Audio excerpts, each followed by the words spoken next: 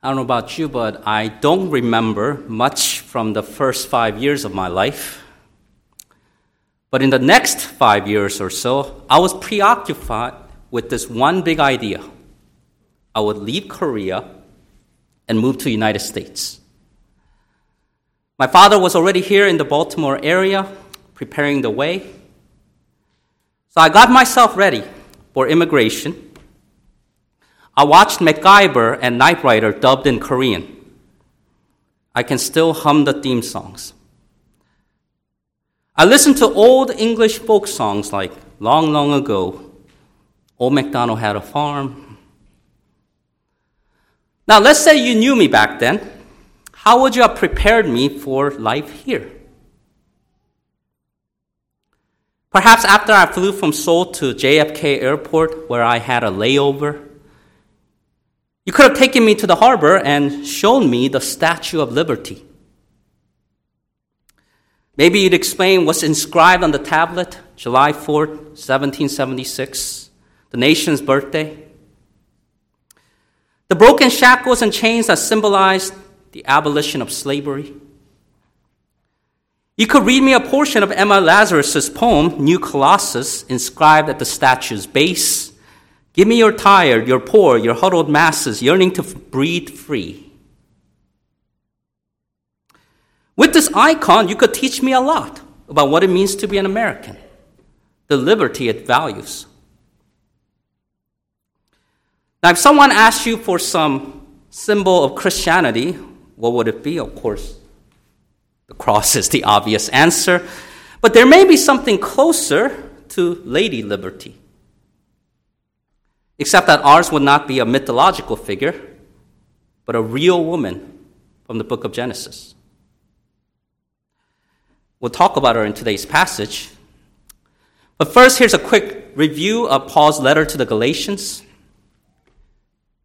You got the salutation in verses 1 to 5 of chapter 1, the thesis statement in verses 6 to 10, and then for the rest of the book, many commentators observe three major sections from chapter 1, verse 11 to the end of chapter 2.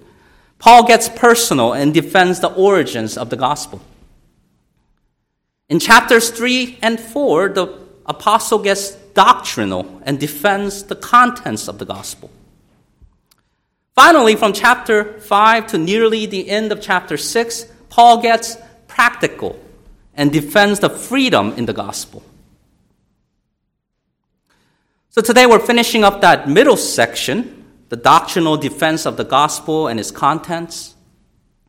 Here we see how, for the sake of the Galatians, Paul utilizes every tool from his toolbox. He reminded them of how they began their journey of faith in the Spirit, how they left behind weak and beggarly elements. He pulls at their heartstrings, those good old days when they welcomed him as he preached the gospel to them at first. He spoke in the manner of men, using familiar images and concepts such as contracts, baptism, adoption, childbirth. And of course, there's Paul's method of proof texting, and we should appreciate the apostle most for this. As you read his works, note all the helpful quotation marks in the text and the cross-references in the notes if you have them. They range from extensive citations to quick allusions. If Paul's going to argue, he'll argue according to the scriptures. And by doing so, he proves that God's salvation and blessings were planned in advance and executed through Jesus. Paul again turns to scriptures to make his point in today's passage, except this time he's not citing scripture in rapid succession. He's going to take us to Genesis, take his time, and use some major characters in the story of Abraham to defend the gospel of liberty. So let's turn to Galatians 4, 21 to 31 first. And if you're using a pew Bible, and feel free to take one with you if you don't have a Bible at home, if you're using the pew Bible, we're at Galatians 4, 21 to 31, and that's on page 812. 812. Galatians 4, 21 to 31. Tell me, you who desire to be under the law, do you not hear the law? For it is written that Abraham had 2 sons, the one by a bondwoman, the other by a free woman. But he who was of the bondwoman was born according to the flesh, and he of the free woman through promise, which things are symbolic. For these are the 2 covenants, the one from Mount Sinai, which gives birth to bondage, which is Hagar. For this Hagar is Mount Sinai in Arabia, and corresponds to Jerusalem, which now is, and is in bondage with her children. But the Jerusalem above is free, which is the mother of us all. For it is written, rejoice, O barren, you who do not bear. Break forth and shout, you who are not in labor. For the desolate has many more children than she who has a husband. Now we, brethren, as Isaac was, are children of promise.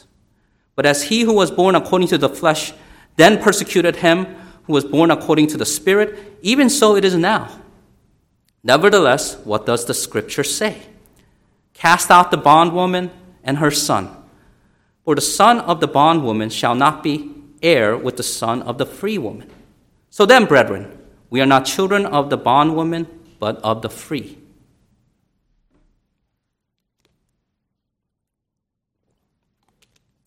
As usual, I'll start with some structural observations. Verse 21 binds the entire passage together, inviting the Galatians and us to look into the Scriptures. So it should not surprise us to see that all-important phrase, for it is written, is in verse 22 and verse 27, and sets apart verses 21 and 21 to 27 as a distinct section. Here, Paul builds up an argument. He starts with the simple story of Sarah and Hagar from Genesis. By the time we reach the end of the section, we're at Isaiah 54. There's a joyful turnaround after a sorrowful beginning for the free woman. And then we see in verse 28 and 31, Paul's address to the Galatians as brethren. These 2 verses are like the delicious sandwich bread that Linda Custer brings every Sunday. And in between 28 and 31 are the meaty portions, 29 and 30. And if the first section emphasizes the joyful end of our journey, the second section highlights our need to persevere and wait for God's judgment. So put these 2 together, and I see 2 practical outcomes of living as sons and daughters of liberty. 1, rejoice in our freedom as we're heaven-bound. Rejoice in our freedom as we're heaven-bound. And that's in verses 21 to 27. 2, endure persecution from the law-bound. Endure persecution from the law-bound. That's verses 28 to 31. If you just want to break it down to 2 words, is rejoice and endure. First, rejoice in our freedom as we're heaven-bound. Verse 21 sets the tone. Let me read it again. Tell me, you who desire to be under the law, do you not hear the law? Note that Paul is using the word law broadly to refer to the Torah, the Pentateuch, the first 5 books of the Bible written by Moses. And if you want to read the Levitical law, you have to get through the story of Genesis. And if the Galatians read through it, they see it anticipates that God would justify the Gentiles by faith and preach the gospel to Abraham beforehand. If someone believes in Moses, he or she would believe in Christ, for he wrote about Christ. The law itself bears witness to righteousness apart from the law. The law, far from opposing the gospel of liberty, actually promotes and defends it. So Paul patiently brings us back into the earlier pages of the Bible, what we know as the Old Testament, and he's going to stick with the story of Abraham. Abraham is very important to Paul in this letter. His name appears 9 times, just as it appears 9 times in Romans. But remember, Galatians is merely 6 chapters, while Romans 16. So you could argue that Abraham's more important in Galatians. And up to this point, we've been talking positively about the patriarch, the faith of Abraham, the blessing of Abraham, the seed of Abraham. But this time, we're turning to a low point in his life. Now, to be sure, it's still true what Romans 4:17 to 18 says. Abraham believed God who gives life to the dead and calls those things which do not exist as though they did. It's still true that Abraham, contrary to hope, in hope believed, so that he became the father of many nations, according to what was spoken to him. But there is some weakness in his relationship with God. Abraham wasn't perfect. There's room for growth. And the Bible doesn't shy away from Abraham's sins, even if he is a model of faith. Paul summarizes the story that begins in Genesis 16. Abraham had 2 sons, the one by a bondwoman, the other by a free woman. This isn't a bright spot in Abraham's story. This is a blight, a stain on his story. So what happened exactly? Was Abraham a polygamist? Did he cheat on Sarah? So here's what happened. Abraham had no heir by blood, and Sarah was barren. They were both old. They felt like they were running out of time. Yet God had promised that someone from Abraham's own body will be his heir, and his descendants will be numerous as the stars of the sky. And I think for the most part, Abraham and Sarah were on the same page with God and with each other. Some of you know from your studies in 1 Peter that Sarah is among those holy women who trusted in God, and she was submissive to her husband Abraham's faithful leadership. But Sarah had her moments of weakness too. She grew tired of waiting. She lost patience one day and said this to her husband, "See now the Lord has restrained me from bearing children. Please go into my maid. Perhaps I shall obtain children by her." It was pregnancy by proxy. It was the old-fashioned surrogacy through natural insemination. But this was not what God wanted. Yes, it's true, God works supernaturally outside of the box of human reason, but he also wants to work inside the box within the limits of biblical marriage. He intended to use the marriage covenant to fulfill the Abrahamic covenant. It would be one son, Isaac, through Abraham's one wife, Sarah.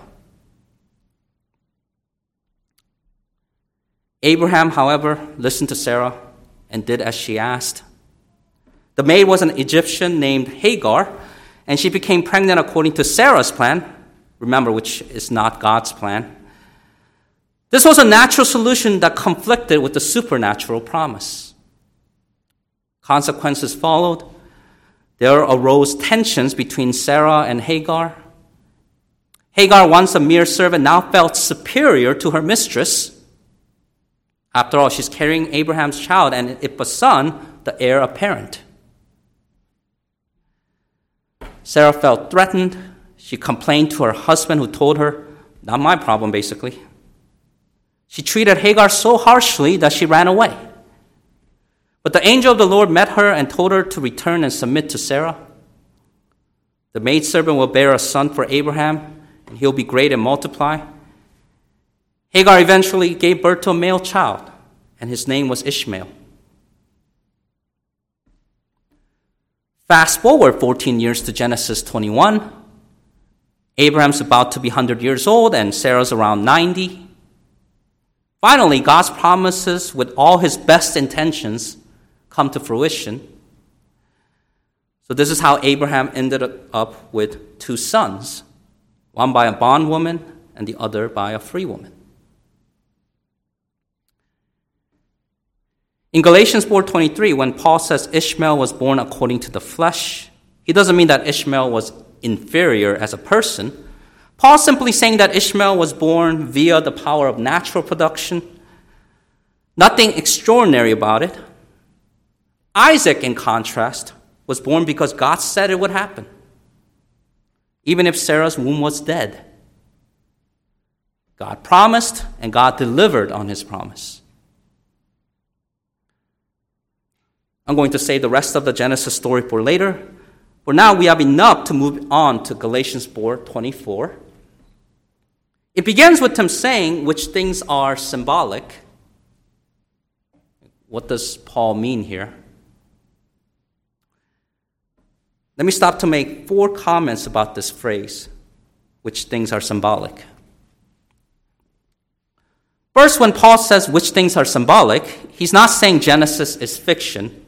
He's not saying the story of Abraham is a made-up story. From the first verse of Genesis 1 to the last verse of Genesis 50, we're reading history. And you can read the contents plainly and literally. Creation out of nothing in 6 24-hour days. Adam as the first man and Eve as the first woman. The fall of humanity, the universal flood of the entire world, and the story of Abraham and his family, they're all true accounts.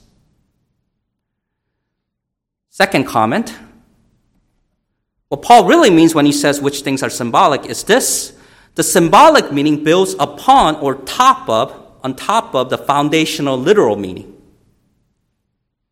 He is saying that not only are Sarah, Hagar, Ishmael, and Isaac real people, they are real people, they represent more than themselves.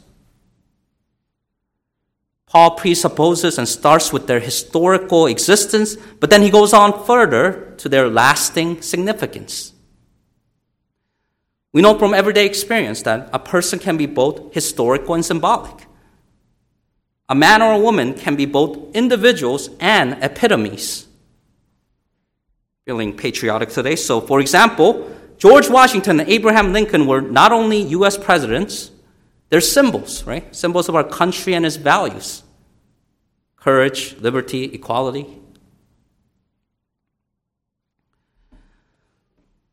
Here's the third comment about the symbolic things. It's safest to assume that the plain and the literal meaning is the best meaning. The plain and the literal meaning is the best meaning. Now you may wonder, as you do your own Bible reading and devotions, can I do what Paul did here? Can I look for symbols in the Old Testament? Maybe there's someone else who's a symbol. Perhaps that census number or the specific temple furniture foreshadows some New Testament reality. Our imagination and hunch can go wild here. Some people make a living off of some arcane, vague, innovative ways of looking at the familiar passages. But it's what's most obvious and commonsensical that's most powerful.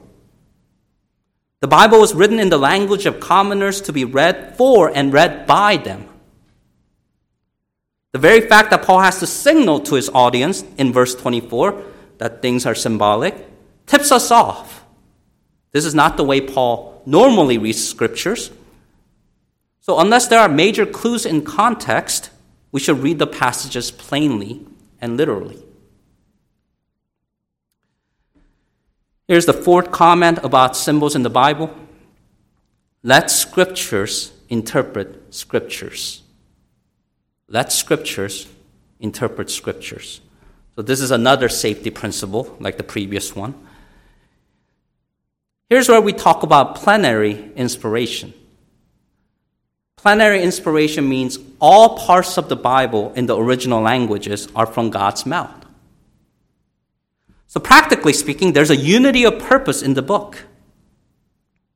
One part of the Bible may shed light on another part of the Bible. I am most confident about some symbol when the Spirit-inspired author specifically says someone or something is a symbol. I'm less confident when the authors do not say anything like that. So pay attention. Pay close attention to words like type in Romans 5:14 and shadow in Colossians 2:17.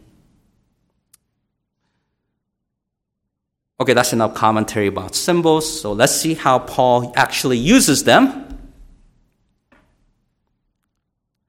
Sarah the free woman and Hagar the bondwoman represent two covenants, the old and the new. Hagar is like the covenant of Moses. It originates from Mount Sinai in Arabia. It's perpetuated in the earthly Jerusalem by those zealous for the law. Hagar and that city correspond to bondage, as the one under the law is under a curse. Remember, curses everyone who does not continue in all things which are written in the book of the law to do them. We saw that back in chapter 3, verse 10. But God sent his son, their Messiah, to die at Jerusalem and redeem those under the law by becoming a curse for them. Yet the dwellers and the rulers of that city rejected him. They will not accept that Christ is the end of the law for righteousness to everyone who believes. This is the city of Jerusalem in Paul's time. But this is the tale of two cities. There's another city where all believers can call home. It's not a symbol of the old covenant under Moses. It's the symbol of a new covenant in Jesus. It's not Jerusalem, which now is, but it's the Jerusalem above. It's not the city of bondage, but it's the city of freedom. It's not the place of terror and trembling. It's the place of joy and life. If you would like to make that place your heavenly home, here's what you must do. First of all, acknowledge that you're a sinner. The Bible says whoever commits sin is a slave of sin, and the wages of sin is death. That's a bad paycheck. You need to change your master and your employer. We must repent, turn from our sins and self-righteousness, turn to someone else for salvation. And that someone else is Jesus. He is God and man at the same time, lived a perfect life and surrendered that life to save us. He died on the cross as our substitute, paying the eternal penalty of sin in our place. He was buried and rose from the dead. He gave many proofs of his finished work and his resurrection before ascending to heaven. He'll return someday to judge all mankind. Now the gift of God is eternal life in Christ Jesus, our Lord. There's nothing we can do to earn our way into heaven. We're saved by grace, God's grace, not by our works. I like how the modern hymn from Sovereign Grace, Not in Me, summarizes this truth. No list of sins I have not done. No list of virtues I pursue. No list of those I am not like can earn myself a place with you. O God, be merciful to me. I am a sinner through and through. My only hope of righteousness is not in me, but only you. It's only through faith in Christ alone, by grace alone, that we find freedom from sin and freedom from the bondage of the law. And that liberty brings us lasting joy. Paul's citation of Isaiah 54, verse 1, gives us a glimpse of that joy we'll find in the restored Jerusalem. Now, I'll get a little technical with prophecy here, but now Isaiah in that chapter primarily describes the millennial kingdom Jesus establishes upon his return. But there's continuity between the millennial kingdom and the eternal state. You can say heavenly joy characterizes both. There's happiness in Jerusalem as Jesus comes down in his return and builds the temple. There's also happiness in Jerusalem coming down from heaven from God, the one without a temple. Either way, that happiness is similar to the joy of a mother. The one who was once barren, desolate, and without a husband, now bears many children. And that's where we're headed. That's our destiny. Do you think about it? Is Sunday the only time you think about heaven? Encourage you to take the bulletin home. Sing about the Jerusalem that we're headed towards. Emmanuel's land. Right? The new heaven where we're going to say, all glory be to Christ. Sing these things. Be joyful.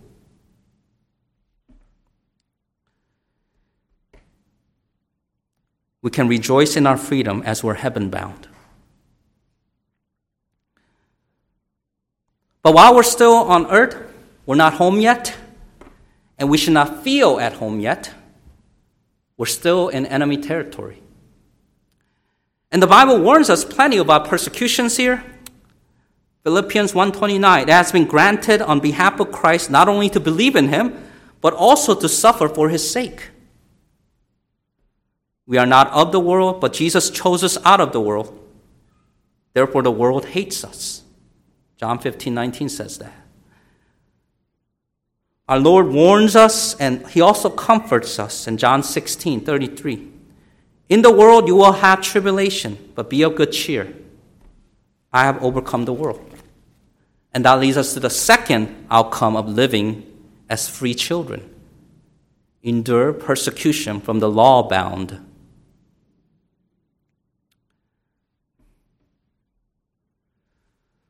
Again, we have verses 28 and 31 essentially stating one same idea in two different ways. We are like Isaac as children of promise. We are unlike Ishmael and the children of the bondwoman. And we just discussed how there's an occasion for celebration and joy, not only there and later, but here and now.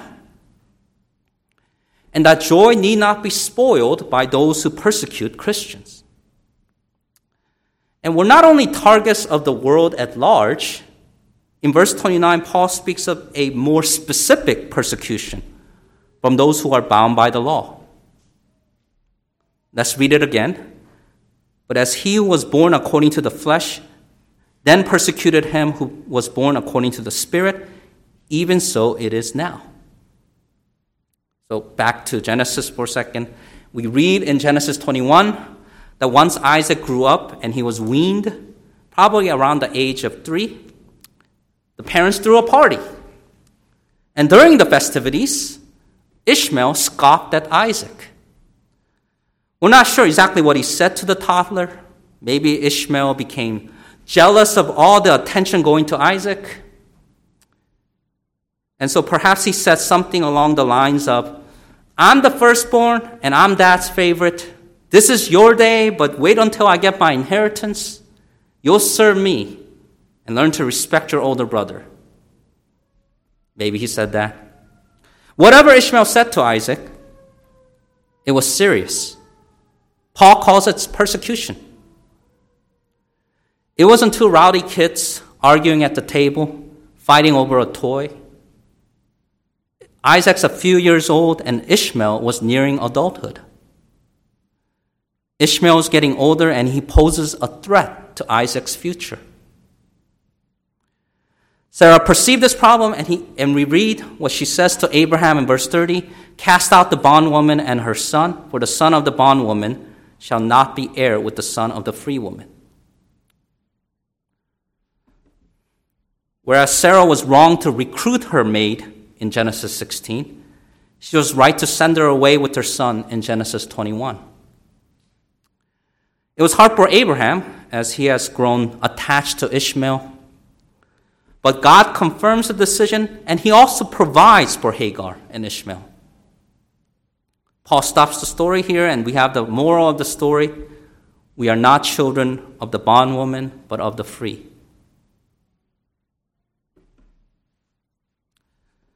So knowing our identity is important when we face persecution. We go back to that phrase in verse 29. Even so, it is now. The apostolic church, and especially Paul, faced violent persecution from his fellow Jews. And at other major times in history, legalism has reared its ugly head and opposed God's free children. We think of the Roman Catholic doctrine of salvation that confuses grace and works. Even among Protestants, some uphold human traditions as equal or close to equal in authority to the Scriptures. That's to our shame. Legalists will exist in different forms and different times, different places. All of them oppose God's children and try to bring them under bondage. Whether you're an early Christian thousands of years ago, a Protestant, a Puritan a few centuries ago, or a believer today fighting legalism, remember who you are. We are not children of the bondwoman, but of the free. We are the children of the promise. We belong to that heavenly Jerusalem filled with joy. We will not be cast out into the outer darkness where there's weeping and gnashing of teeth. Saints, endure the attacks of legalism and resist their doctrines. When someone imposes restrictions on you and claim to be from God, always check the Bible. We've had people come into this church saying that they're a prophet and saying they have authority from God. One told my wife, Ire, to take off the earrings. I'll talk to you about that later if you want to know more about it, but that was kind of weird. When someone imposes restrictions on you and claim to be from God, always check the Bible. Be like the Bereans in Acts 17:11. They received the word, but also searched the scriptures to make sure what was said to them were true. Like them, only bind yourself to what's binding in the Bible. That'll give us the strength to endure persecution from the law-bound.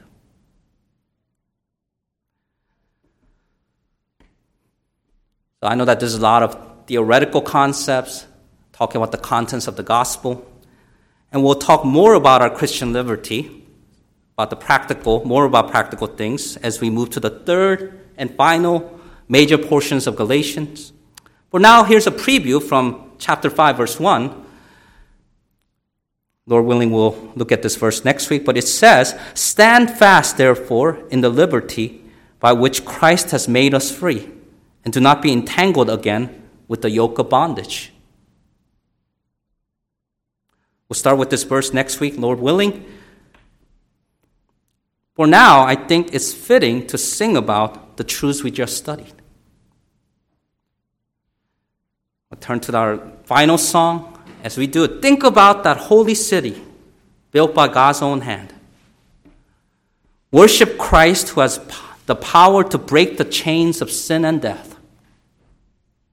Declare together, we will stand as children of the promise. Let's pray.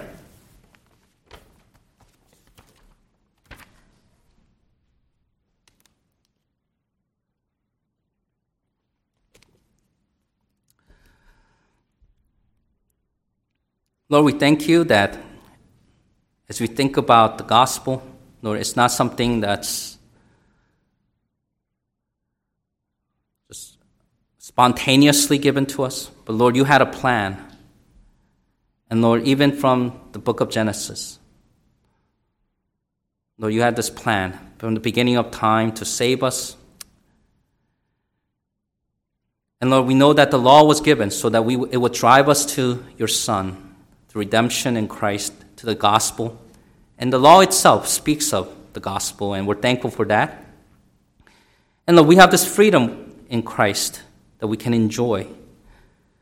And Lord, teach us what that means this week.